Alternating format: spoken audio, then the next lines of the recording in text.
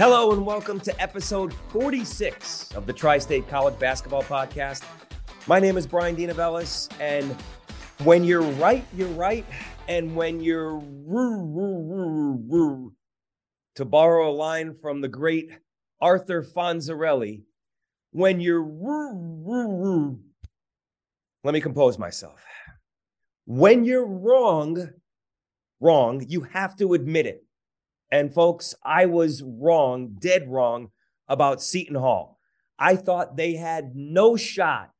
I thought hell would freeze over before Seton Hall, this Seton Hall team had a shot to go into Jersey Mike's Arena and beat Rutgers, a place that has been hell for any number of ranked teams over the last several years under Steve Pikiell. You name it.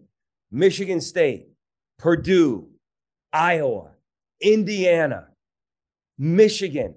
You name the team, they've all gone in there and not only lost, but were embarrassed most of the time. And tell me one moment that Seton Hall had given you over the first several weeks of this season that led you to believe that this team would go in there and beat Rutgers. Well, there's a lot to talk about. That is why you cannot underestimate a rivalry. That is why you cannot underestimate a Shaheen Holloway coach team when you think they are down and out. I will never again underestimate either side in this rivalry because that's what it has become, a rivalry. And it's time now to bring in another voice, a man who knows a thing or two about Seton Hall-Rutgers rivalry games over the years, a man who goes way back to the 1980s when he was the voice of WSOU on Seton Hall radio. His name is Joey Waller. And as I was talking to Joey before this game, I said Seton Hall had no shot. They would lose by 18. And Joey said to me, I think, call me crazy, but I think they have a shot to win. And I said, And he said, if they win, I'm coming on the podcast on Monday. So here he is, the man, the myth, the pirate legend, Joey Waller. Joey, it's good to talk to you. Hi, Dino. A couple things before we go any further. One, yes, my days as a Seton Hall student do go back to the 80s, but I did creep into the beginning of the 90s before I was gone. So let's make that clear, number one. And number two, I don't know if I can top you opening the show by quoting the great Arthur Fonzarelli, but I'll do my best to keep up. A man who knows a lot about quotes is you, Joey. So first of all, let me just hear your impressions on this game and what you thought overall of the atmosphere, the way Seton Hall manhandled Rutgers, and let's face it, beat Rutgers at their own game. Yeah, some Rutgers fans since the game last night, I see on social media are saying neither team deserved to win, which is crazy and silly at the same time. I mean, both went a long way in this game in making the other look bad, right? It was the Hall's best defensive performance this year. They forced turnovers. They denied Amori. They held him to one dunk when I believe he's among the top few in the country in dunks. They pressured Mulcahy. And while Samuel was scoreless, as RU made a point of smothering him, I thought he still hung in from a toughness standpoint in the trenches and did play a factor in the game. The Defo, huge late block on Cliff down the stretch, which opened a lot of eyes. That was the Defo of St. Peter's in the Elite Eight last year, right? Yeah, and sure, RU, no question, missed many open looks and drives in the game. But guess what? So did the Hall. So I don't want to hear about how the game was there for Rutgers and they simply blew it. I mean, both teams had their chances. But again, I think that was largely because of what the opposition was doing. And let me go back to what you said a moment ago, Dino. You mentioned the 3 R's: rivalry, rivalry, rivalry. I thought the Hall had a shot of winning this game, regardless of the records, the matchups, the recent play of each team, because all those things, when it comes to this series, we've seen it forever, It all means next to nothing. I thought the Hall was the better rested team going in. They had more prep time. And there was a lot of talk, as you know, about whether RU would be adversely affected by a letdown from having that game stolen from them the previous time out at Ohio State. And there's no question, it was a terrible call. They should have won the game. Case closed. Right. I wasn't so much thinking that they might have a hangover from having the game stolen from them, if you will, as much as I was reasonably confident that they might very well just be pooped from playing a tough wire-to-wire game on the road against a conference opponent. And one final thing that I thought the Hall did have going for them going in is the fear of embarrassment. And that's a great motivator, especially in a rivalry game, to know that if you don't have your pencil sharpened, you could get blown out of the building. I think the Hall knew that, and they responded. They did. You bring up a lot of points. So let's begin with how Rutgers was coming off that emotional loss. I thought they would be able to turn the page and use that as motivation. They did not. Here's what Steve Pikiell had to say after the game. He offered no excuses, but that the fact that they had one less day to prepare and they were still talking about the referee situation and that blown call at the end of the game, I think in some ways it did factor in. Here's what he had to say. It was a distraction, but there's a lot of distractions during the course of a season. And, you know, we just kind of tried to move on from that. But it was a quick turnaround, obviously, to this game. And, you know, I don't like to make any excuses, but, you know, maybe it played a role in us not playing that way. But, you know, that's not an excuse. Seton Hall's good. He's a good coach. They got good players. They do a really good job of stealing the ball, and that was a huge key for us, obviously, to not turn the ball over. But these rivalry games, ever since I've been here, they've been a couple points here and there, you know, no matter what the records were of either team. So, you know, in the rivalry, you got to come and bring it. And they brought it, and they deserve to win. Joey, Steve Pikiell gives credit where credit is due. And I give him a ton of credit because this guy wins with class. He loses with class.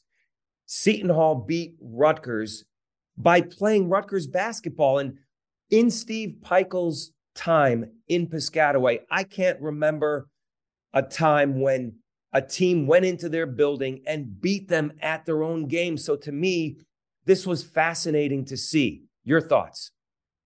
Absolutely. And this is really who the Hall must be this year, considering the personnel, right? Defense first, battling underneath, trying to protect the ball better.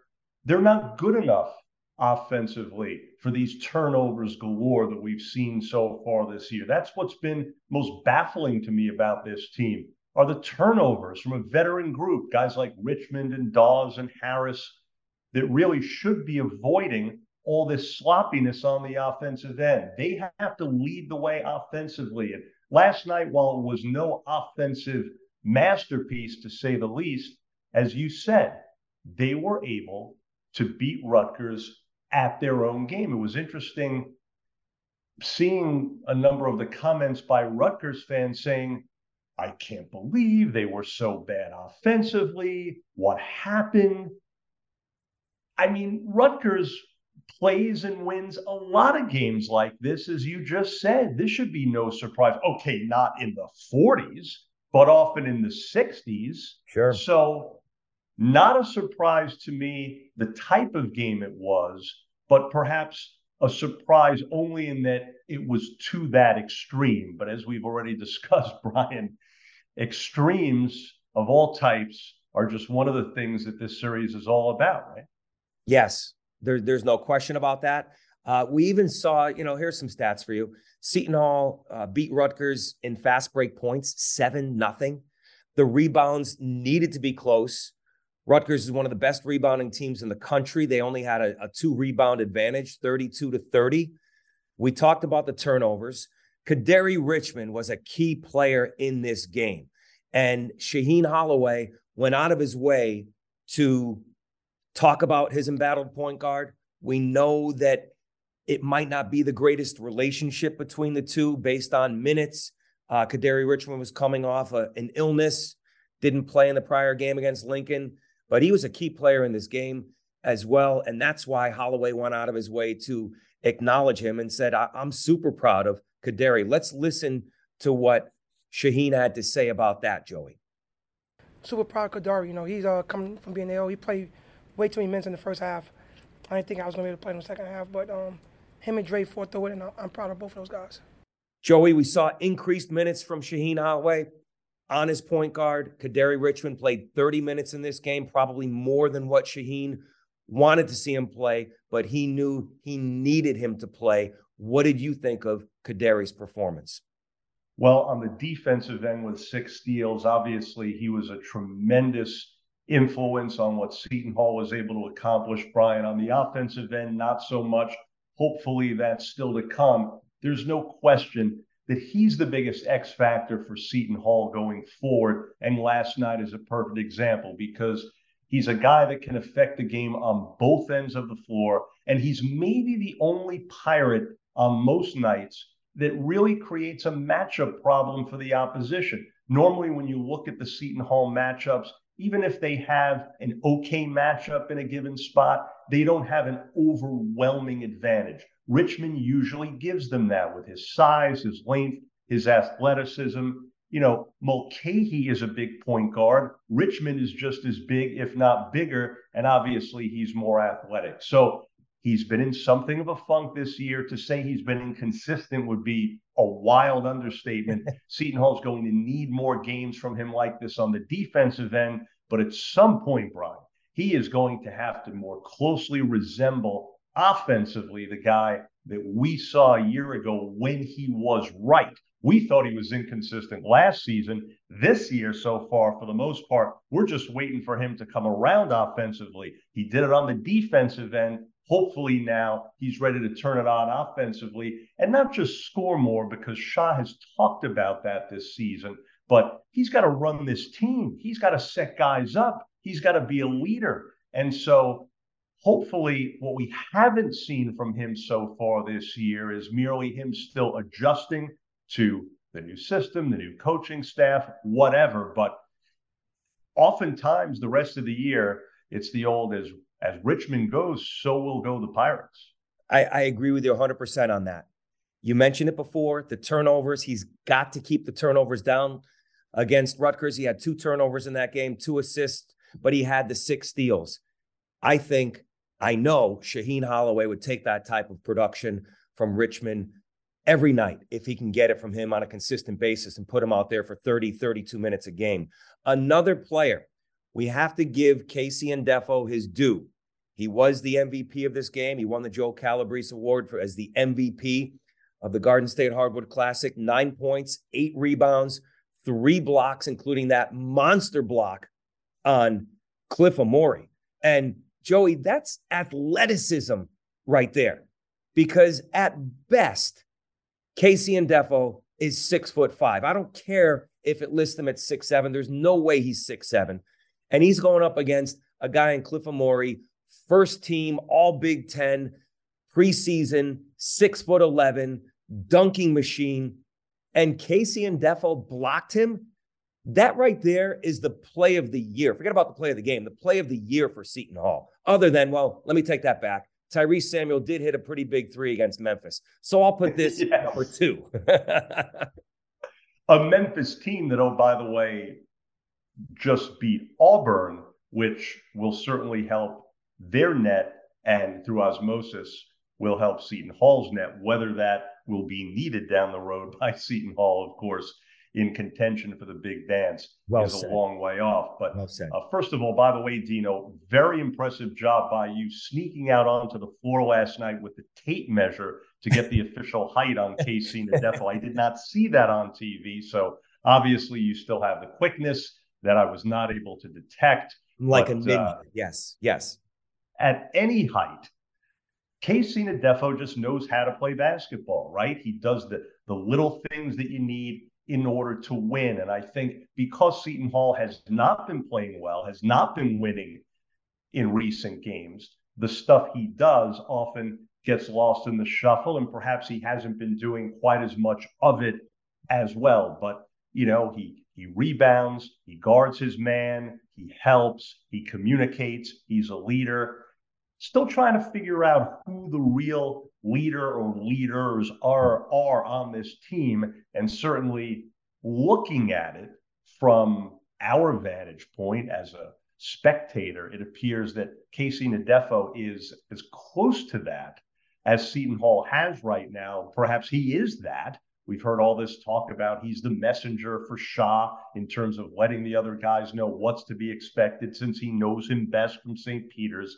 But no question, in a game like that last night, close, down the stretch, roll up your sleeves, fill in the cliche, that's a Casey Nadefo type of game. Those are the games where you need a guy like that on your team. And that's why Shaheen Holloway wanted him on his roster this year. He knew the importance of him. And let's face it, Seton Hall lacks a true center. So on a night when Tyrese Samuel scores 0 points, if you had told me before the game that Seton Hall's leading scorer would be held to 0 points and would only take 2 shots, 2 field goal attempts, that tells you how great a job that Rutgers did in the post on Tyrese Samuel. But you need other players to step up, and we've talked about a few, but the one guy that I think Seton Hall needed in this game, and they don't win this game without Dre Davis. So welcome back, Dre Davis. You see what type of a glue guy this guy can be. He led the team in 10 points. It's the intangibles that he brings. He had been missing for the past 3 games with, reportedly some tendonitis in the knee. Having him out there was a jolt that Seton Hall needed, and they don't win this game without him, in my opinion. Yeah, I don't think anyone that follows Seton Hall, Brian, knew just how good a player Dre Davis is until we saw him up close. He has been the most consistent performer for this team so far, minus, of course, the few recent games that he missed. Right now, one thing the Hall needs is anyone, we've kind of touched on it already talking about Richmond's inconsistency, but they just need anyone right now in that lineup to be a steady hand, to be there on a night in, night out basis. He has been the closest thing to that. He's a guy that does a little bit of everything on both ends of the floor. He's got a little toughness. He's got experience. And as you said, he certainly was key in the game last night, and they don't win that if he's not in the line.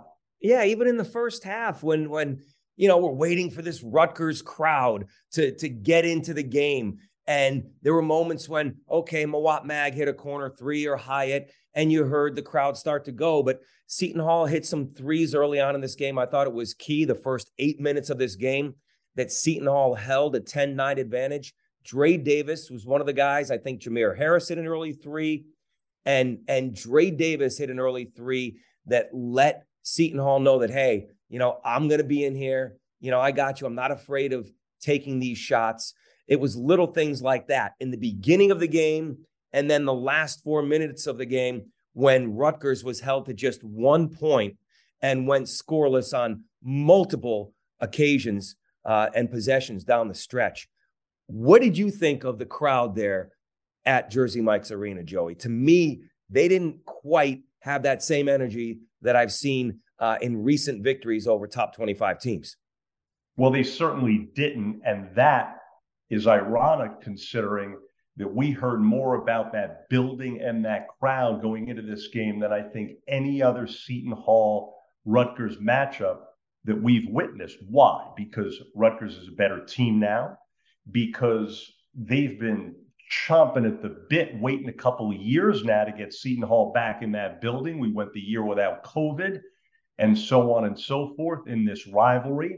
And so they were ready. The problem is they didn't deliver. The Rutgers fans can complain all they want on social media about their team supposedly not showing up. The ones that really were a no-show last night were the Rutgers fans, because you look at the decibel level in that building in some of the other big games they've played in recent years, and last night paled in comparison after the game began. They were ready at the tip, but then, kind of like a heavyweight fighter, that gets all geared up and, spends all his energy in the first round. That was the Rutgers crowd.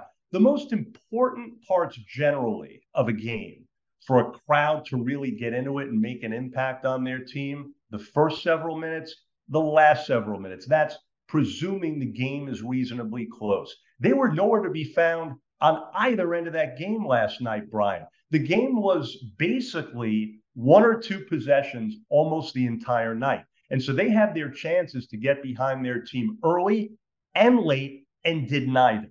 The only times that they really started to get into it were those one or two times when Rutgers went on a mini run. That's it. Anyone can cheer when a team is going great guns, when a team is off on a big run, when a team is blowing somebody out. I mean, you don't need the crowd then.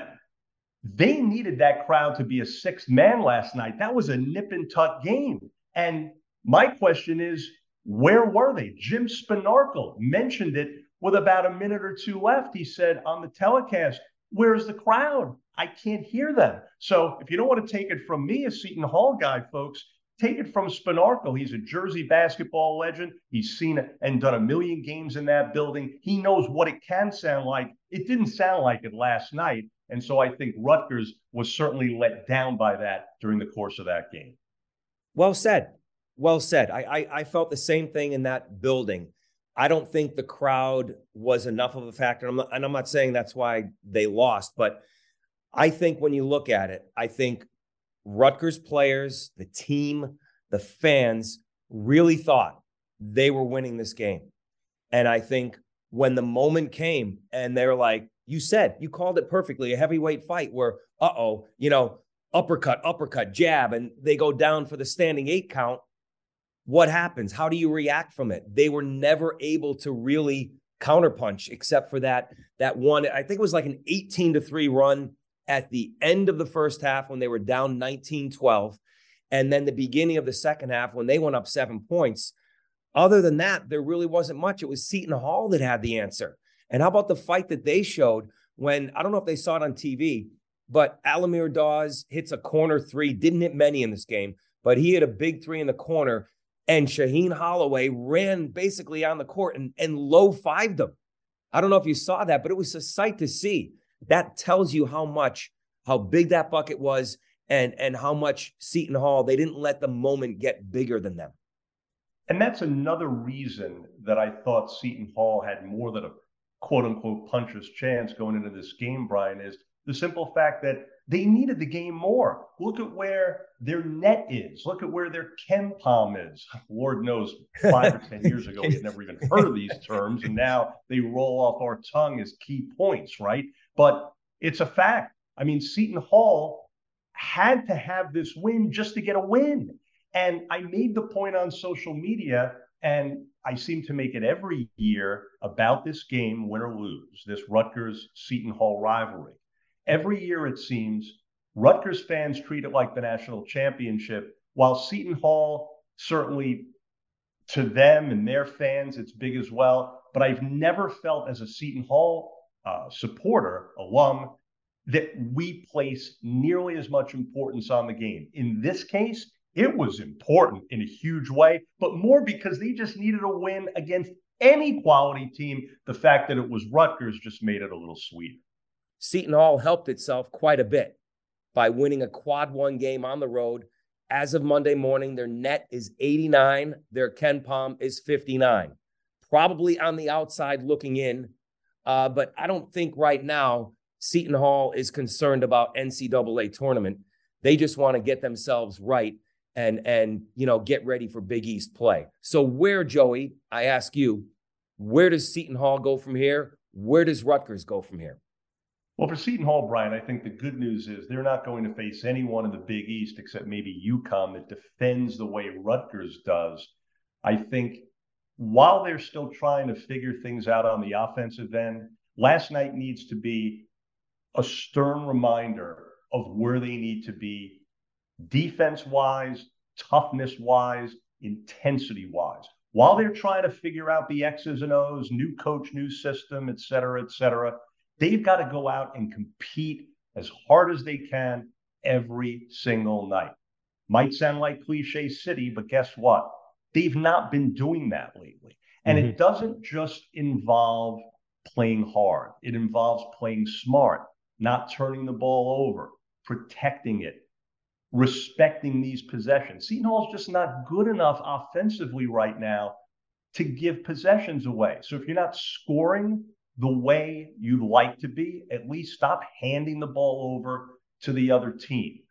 I think there's still room for this team to grow offensively. Samuel, Dawes, Harris, a couple of other guys. But let's face it, I think we know enough by now to know this team is not going to have an 18 or 20 point per game guy. Last night should show them that they don't necessarily need that if they can do some of these other things. For Rutgers, I got to tell you, I like Rutgers a lot. I like them going into the year. I thought they had a chance to be better this year than the last couple and go further in the postseason this season, even without the two big guys they lose in Baker and in Harper. True, they don't have those go-to guys at the end of games, but remember, those guys often were very up and down, particularly Gio, during the course of entire games. It's just they happen to hit some big shots in key moments late. We all know what they are. But on a game-in, game-out basis, it's not like these guys were, the picture of consistency. So I think when you look at the fact that they're deeper, they're better defensively, they have better rebounding, I think even though it's more of a balanced offensive attack, I still like them the rest of this season to have a real good year. And I've got to chastise these Rutgers fans. A couple of games ago, they were going crazy in favor of this team after the way they smacked around then number 10 Indiana. They dominated that game at times, and that was without Amori and without Mulcahy having their usual good games. And then they basically played pretty well in Ohio State before getting the game robbed from them on that terrible call, a game they obviously should have won. So how now, as a Rutgers fan, as many have, can you go on social media and say, looks like the NIT, Pikiell can't coach offense? I mean, this team has never been great offensively under Pikiell, and look at the strides they've taken. It amazes me how many things we saw from Rutgers last night that they often do in wins, but because it came in a loss, and particularly because it came to Seton Hall, all of a sudden people are jumping off the bandwagon. Let me tell you, Rutgers has a darn good team and a hell of a coach, and I'd be very excited about the rest of the year and just forget that this game happened. Joey, you bring up excellent points. I will say this, fans have short memories and they live and die with their teams too much at times, especially when it's a rivalry game. And one thing neither Seton Hall nor Rutgers has, this game was evident, a go-to guy. You mentioned it. We talked about it. There's no Jared Rhoden. There's no Miles Powell. There's no Gio Baker. There's no Ron Harper Jr. So collectively, these teams, the sum of their whole has to be greater than the individual parts. We'll see where they go from here. Joey Waller, we can live in a world, I think we can agree, where moving forward, Seton Hall and Rutgers can do well if they remember who they are. Absolutely, Brian. And one quick final point, quick message for you Rutgers fans out there. If anyone has an extra T-shirt from last night at the Rack, the ones you guys were touting before the game that say deck the hall, just send one my way, will you? Because I can definitely put it up on the wall and in my man cave. It'll look just great in there. Touche. Joey Waller, you get the last word. Great talking with you. Thanks for coming on for a few minutes. We'll talk Always to you. Great. Thanks a lot. There you have it. Joey Waller throwing the last jab. I must admit, I saw the Deck the Halls shirt. Very clever, but you better make sure when you create something like that, you better back it up. And on this night, Rutgers and their fans were not able to back it up. So where do they go from here? Rutgers, we've talked about this for the last couple of weeks. They faced a 5-game stretch where I said they needed to go no worse than 2-3. I expected them to go 3-2, but now it's not looking so good. Their only win against Indiana, and a very good one, but they lost to Miami in Miami. They lost to Ohio State at Ohio State, and they lost to Seton Hall at home, 1-3. If they lose to Wake Forest on Saturday, 1-4, this team is licking its wounds, wondering what happened over the last 3 weeks. Beat Wake Forest at home like you should, a quality Wake Forest team. You're still 2-3. You're in good shape with momentum going into the heart of the Big Ten schedule with 18 league games yet to go. 1-4 is not the end of the world, but you need one more quality win. Wake Forest would be a nice win and a win they have to have. You need Mulcahy. You need McConnell. You need Amori to do better than a combined 4 for 18. That's what those three shot. 4 for 18 against a hungrier, grittier Seton Hall team. I don't expect those three to have a performance like that again against Wake Forest. I don't expect those three to have a performance like that again this season. They're going to find a way to get it done, I have a feeling. Meanwhile, Seton Hall, they have to carry this momentum over. This is a game at the end of the year, no matter where the dust settles, Seton Hall could look back on and say that's where it all turned around. That's where it clicked. That's where we found our identity as a defensive-minded, collective, hungrier unit. A team that rebounds, a team that defends as a unit, a team that turns you over, a team that takes advantage of your mistakes. Not the best offensive team, but a team that can score when they need to and can get defensive stops when they need to. That's the team Seton Hall has to be moving forward. Will they continue to buy into Shaheen Holloway's system? Tyrese Samuel won't go scoreless the rest of the way. We know that. They're going to have a different hero or heroes each night. Will they be able to accept their roles as long as they find a way to get the win? That is the question for Seton Hall moving forward. Both teams, Rutgers, Seton Hall, are a work in progress. They still have some work to be done and some wins to be had before they enter or re-enter conference play. I think both teams right now are fringe NCAA tournament teams. I agree with Joey. If you ask me today, Rutgers is in, last four in, somewhere in that trajectory. Seton Hall is on the outside looking in. But they're both bubble teams as we talk right now, December 12th, 2022.